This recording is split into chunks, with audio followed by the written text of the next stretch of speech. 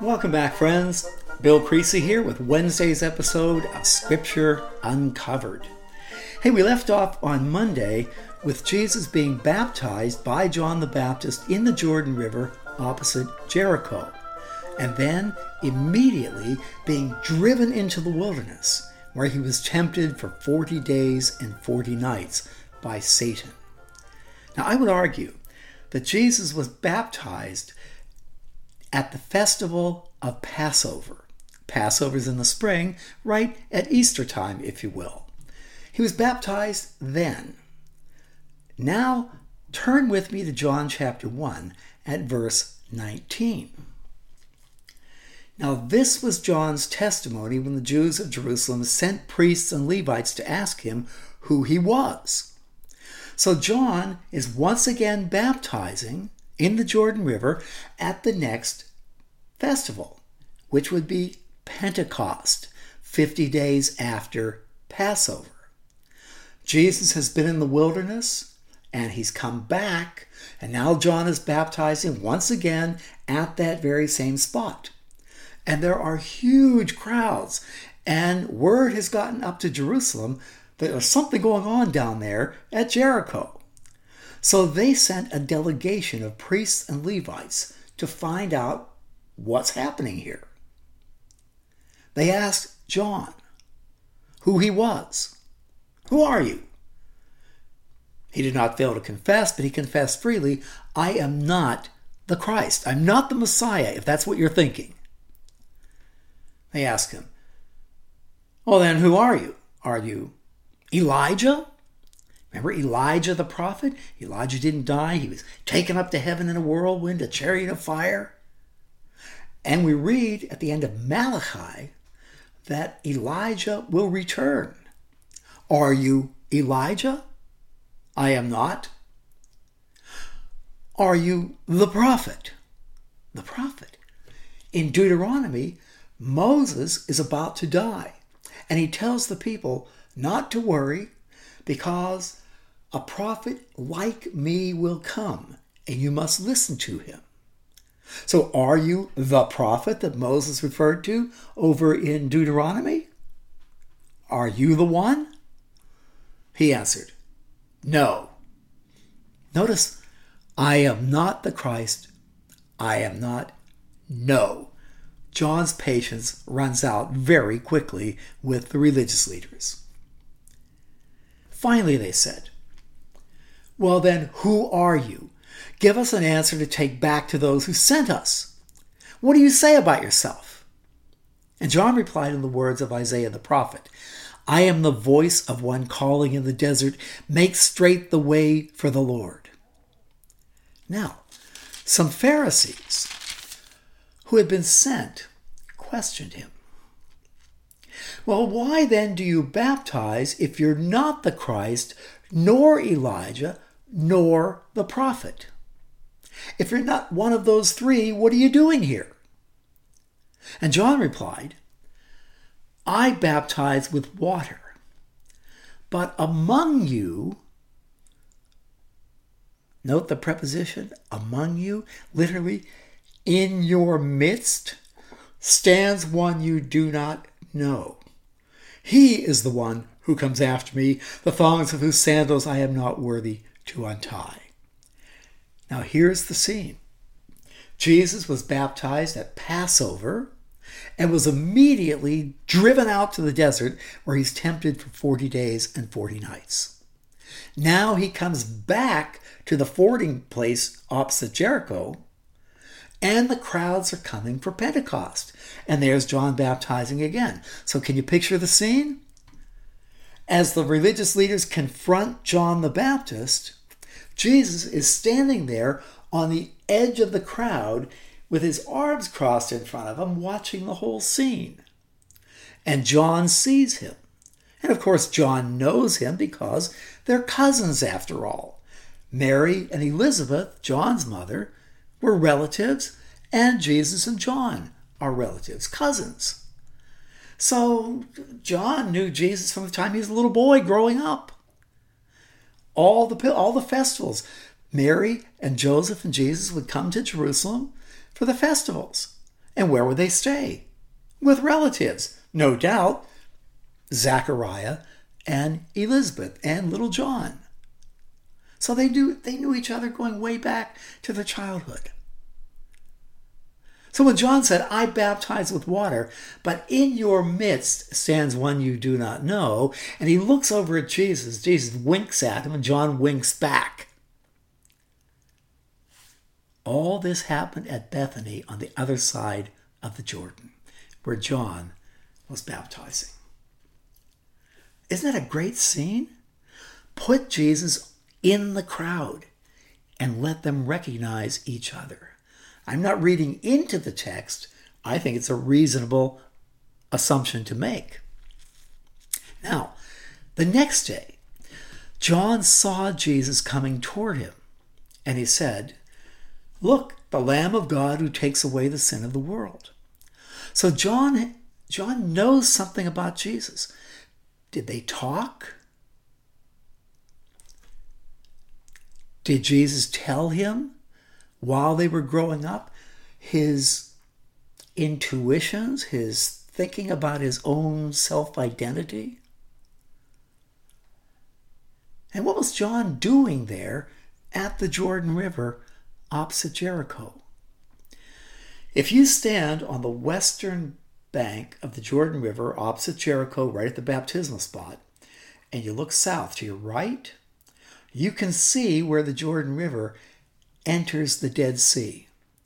And up on an overhang, a plateau, was Qumran, home of the Dead Sea Scrolls and the Essene community. I would propose, and I'd propose it pretty strongly actually, that John was somehow affiliated with the Essenes at Qumran. Much of what John does and much of what he speaks about, and Jesus too, comes right from the thinking in that community at Qumran. Why is John baptizing at that spot? You can walk to Qumran in a couple hours. But all this happened. Look, the Lamb of God who takes away the sin of the world. This is the one I meant when I said, a man who comes after me has surpassed me because he was before me. I myself did not know him. Well, clearly he did know him in the sense that this is Jesus. But I didn't fully comprehend the magnitude of who he is until I baptized him. And then I knew. Well, I bet when John brought him up out of the water, as we read in Mark, and the heavens were torn open and the Holy Spirit roared out of heaven into Jesus, and the voice from heaven said, this is my son, and John is holding him, dripping with water.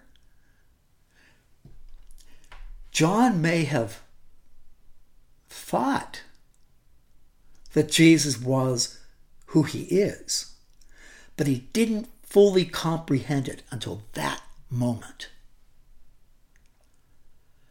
And then John gave this testimony. I saw the Spirit come down from heaven as a dove and remain on him. I would not have known him except the one who sent me to baptize with water told me, the man on whom you see the Spirit come down and remain is he who will baptize with the Holy Spirit. I saw it just 50 days earlier. I saw it with my own eyes. I held him in my arms as I lifted him out of the water, and I saw it. I witnessed it. Later, after Jesus' crucifixion, burial, and resurrection, after the birth of the church, on the Jewish feast of Pentecost, AD 32, Peter is arrested and about to be executed. He writes an epistle to the church at large, 2 Peter, and he stresses the importance of being an eyewitness to all the things that we know and hear about Jesus. Peter said, I was there. I saw it with my own eyes. Well, John has seen this with his own eyes, and I testify that this is the Son of God. Now the next day, John was there again with two of his disciples. When he saw Jesus passing by, he said, "Look, Lamb of God, there he is again." And when the two disciples heard him say this, they followed Jesus. One of them was our apostle, John, who also knew Jesus, but now John the Baptist has told our apostle John who he is. Again, they both knew him. They were both relatives. But what an epiphany. So when John said, "Look, the Lamb of God," our apostle John and Andrew, Peter's brother, said, "We'll catch up with you." And they turned and followed Jesus. And Jesus saw them turn and begin to follow him. And he said, "What do you want?" And they said, "Rabbi," which means teacher, "where are you staying?" Notice they refer to him as teacher. So he's already been teaching before he even launches his public ministry. Did he sit with his cousin John and Andrew and Peter and the others and talk? "Teacher, where are you staying?" He said, "Come, I'll show you." So they went and they saw where he was staying. It was room 631 at the Hyatt Regency, I believe. And they went and stayed with him. And get this, they spent the day with him. It was about the 10th hour. In John uses Roman time.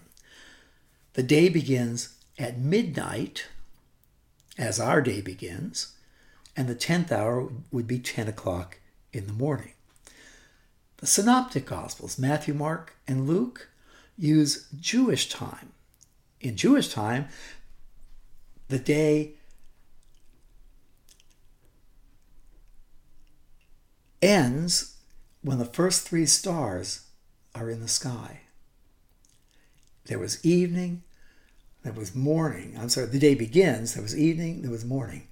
The first day, or the second day, or the third day. So the span of a day is from sunset to sunset in Jewish time. John uses Roman time, and that answers any conflict in time periods that we have between John and the Synoptics. Well, on we go. It was about 10 o'clock in the morning. Now Andrew, Simon Peter's brother, was one of the two who heard what John had said and who followed him. So it's our apostle John, Jesus' cousin, and Andrew, also a cousin. And they spent that day with him. And the first thing Andrew did was to find Peter and tell him, "We have found the Messiah." And he brought him to Jesus. Now think of that. They spend the day with him, I suspect, until sometime mid to late afternoon. And then they go back to where they were staying. Now clearly, Andrew and John know Jesus, a cousin. But like John the Baptist, I didn't fully comprehend who he was until now. We found him, the Messiah. You're not going to believe this. You have to wonder what the conversation was that Andrew and John had with Jesus at room 631 at the Hyatt, where they spent the day with him. They must have. They were witnesses. They were there at the Jordan River. They heard what John the Baptist had said. They must have asked him questions. But by the time that afternoon's over, they fully comprehended. They bring Peter to Jesus. Room 631 at the Hyatt. Jesus opens the door. And he said, Oh, that you're Simon, son of John. You'll be called Cephas, which, when translated, is Peter or the rock. So, and you know that Andrew and John had laughed themselves silly at that, because Peter is just the opposite of a rock. He's the most mercurial of the whole bunch. Now the next day, and notice how we're tracing the days. The next day, the next day, the next day. The next day, Jesus decided to leave for Galilee. Time to go home. So finding Philip, he said to him, "Follow me." Apparently Philip had come from Galilee with Jesus. They were staying at the very same place, and they were preparing to go home. So Philip is right there waiting in the lobby, and Jesus said, "Time to go." Now Philip, like Andrew and Peter, was from the town of Bethsaida. Bethsaida is on the north shore of the Sea of Galilee. Today, about 2 miles north of the Sea of Galilee, because over 2,000 years, the river silted in, and it appears that the lake is further away than it was at the time of Jesus. But Bethsaida, right about 12 o'clock, if you think of the Sea of Galilee as a clock. So Philip found Nathanael. Now they were all traveling together, and he told him, "We've found the one Moses wrote about in the law, and about whom the prophets also wrote, Jesus of Nazareth, the son of Joseph." And Nathanael said, "Nazareth? Can anything good come from there?" Now, how many times have you been told that Nazareth was a tiny little village? Which is true. Maybe 20 extended families, a couple hundred people. Just a little village on a finger ridge overlooking the Jezreel Valley. Today it's the biggest city in Galilee, but back then, just a little tiny village. Nazareth, can anything good come from there? Well, yes, it was a little town, but more importantly, Nazareth and Galilee itself. Galilee was a hotbed of radical revolutionary thought and action. Every insurrection against the authorities in Jerusalem or against the Romans originated in Galilee. If I say to you, "I'm Dr. Bill Creasy from UCLA," well, saying that would have associations with it. If you're particularly in California, you know UCLA. Nationwide, it's a top 10 university in the country. And you would have assumptions about who I am based upon being a professor at UCLA for 30 years.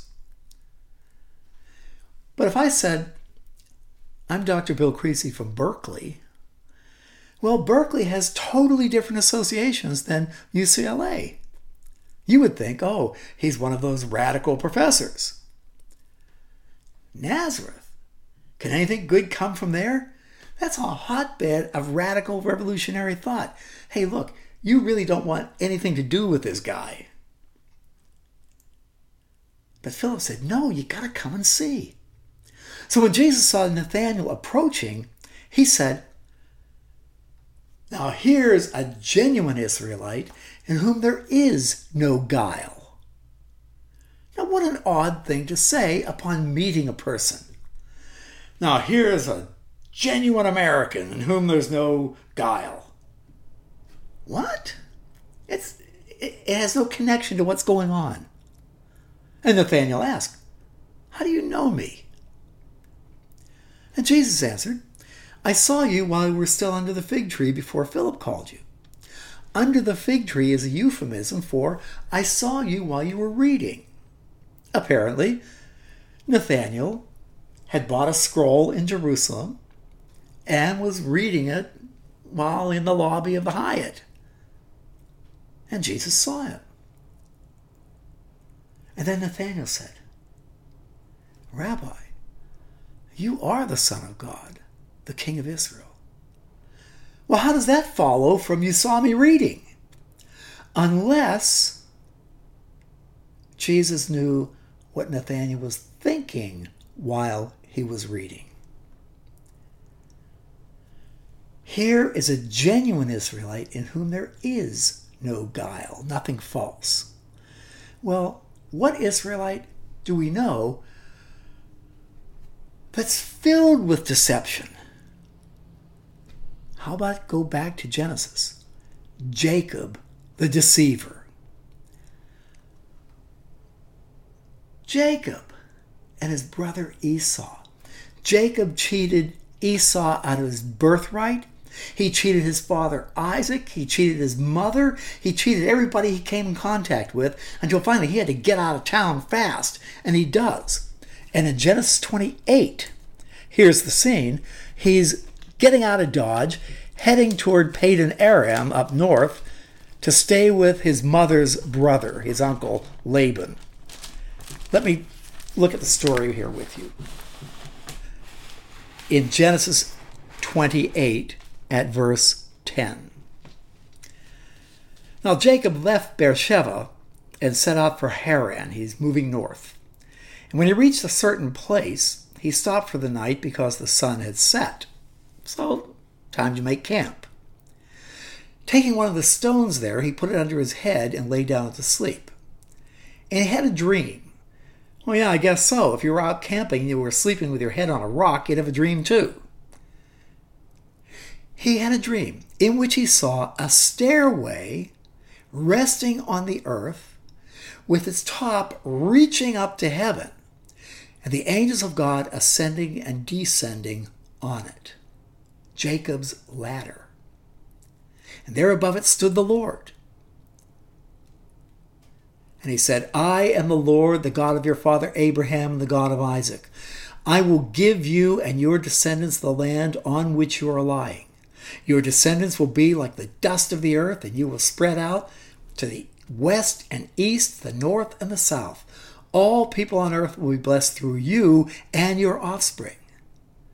I am with you and will watch over you wherever you go, and I will bring you back to this land. I will not leave you until I have done what I have promised. So when Jacob awoke from his sleep, he thought, surely the Lord is in this place. I wasn't aware of it. And he was afraid. Oh, how awesome is this place. This is none other than the house of God, the gate of heaven. So early the next morning, Jacob took the stone that he had placed under his head and set it up as a pillar and poured oil on it. And he called that place Beth-el, the house of God, though the city used to be called Luz. And then Jacob made a vow, get this, saying, if God will be with me and will watch over me on this journey I'm taking and give me food to eat and clothes to wear, and I return safely to my father's house, then I will allow the Lord to be my God. Can you imagine? If God will watch over me on the journey, if God will give me food to eat and clothes to wear, and if I return safely, then I'll let him be my God. Well, thank you very much, Jacob. I appreciate that. But now imagine Nathaniel reading that story. Nathaniel reading the story and thinking to himself, now why in the world would God do all that for the deceiver Jacob? The con man, the deceiver. So when Jesus saw Nathanael and said to him, now here's a genuine Israelite in whom there is no deception. That stunned Nathanael because he was thinking about Jacob being the deceiver, having read that story. And Nathanael said, Rabbi, you are the Son of God, the King of Israel. And Jesus said, you believe because I told you I saw you while you were reading. Well, lest you doubt my interpretation here, folks, you shall see greater things than that. And he added, I tell you the truth, You shall see heaven open and the angels of God ascending and descending on me. That ties in the story in Genesis chapter 28 and explains Jesus' comment about being a genuine Israelite in whom there is no guile. What a great story. What will happen next? Well, they leave, and on the third day there was a wedding that took place at Cana. So Friday, you and I will attend a wedding, a great wedding at Cana. All right, see you then. Thank you, folks. Bye-bye now.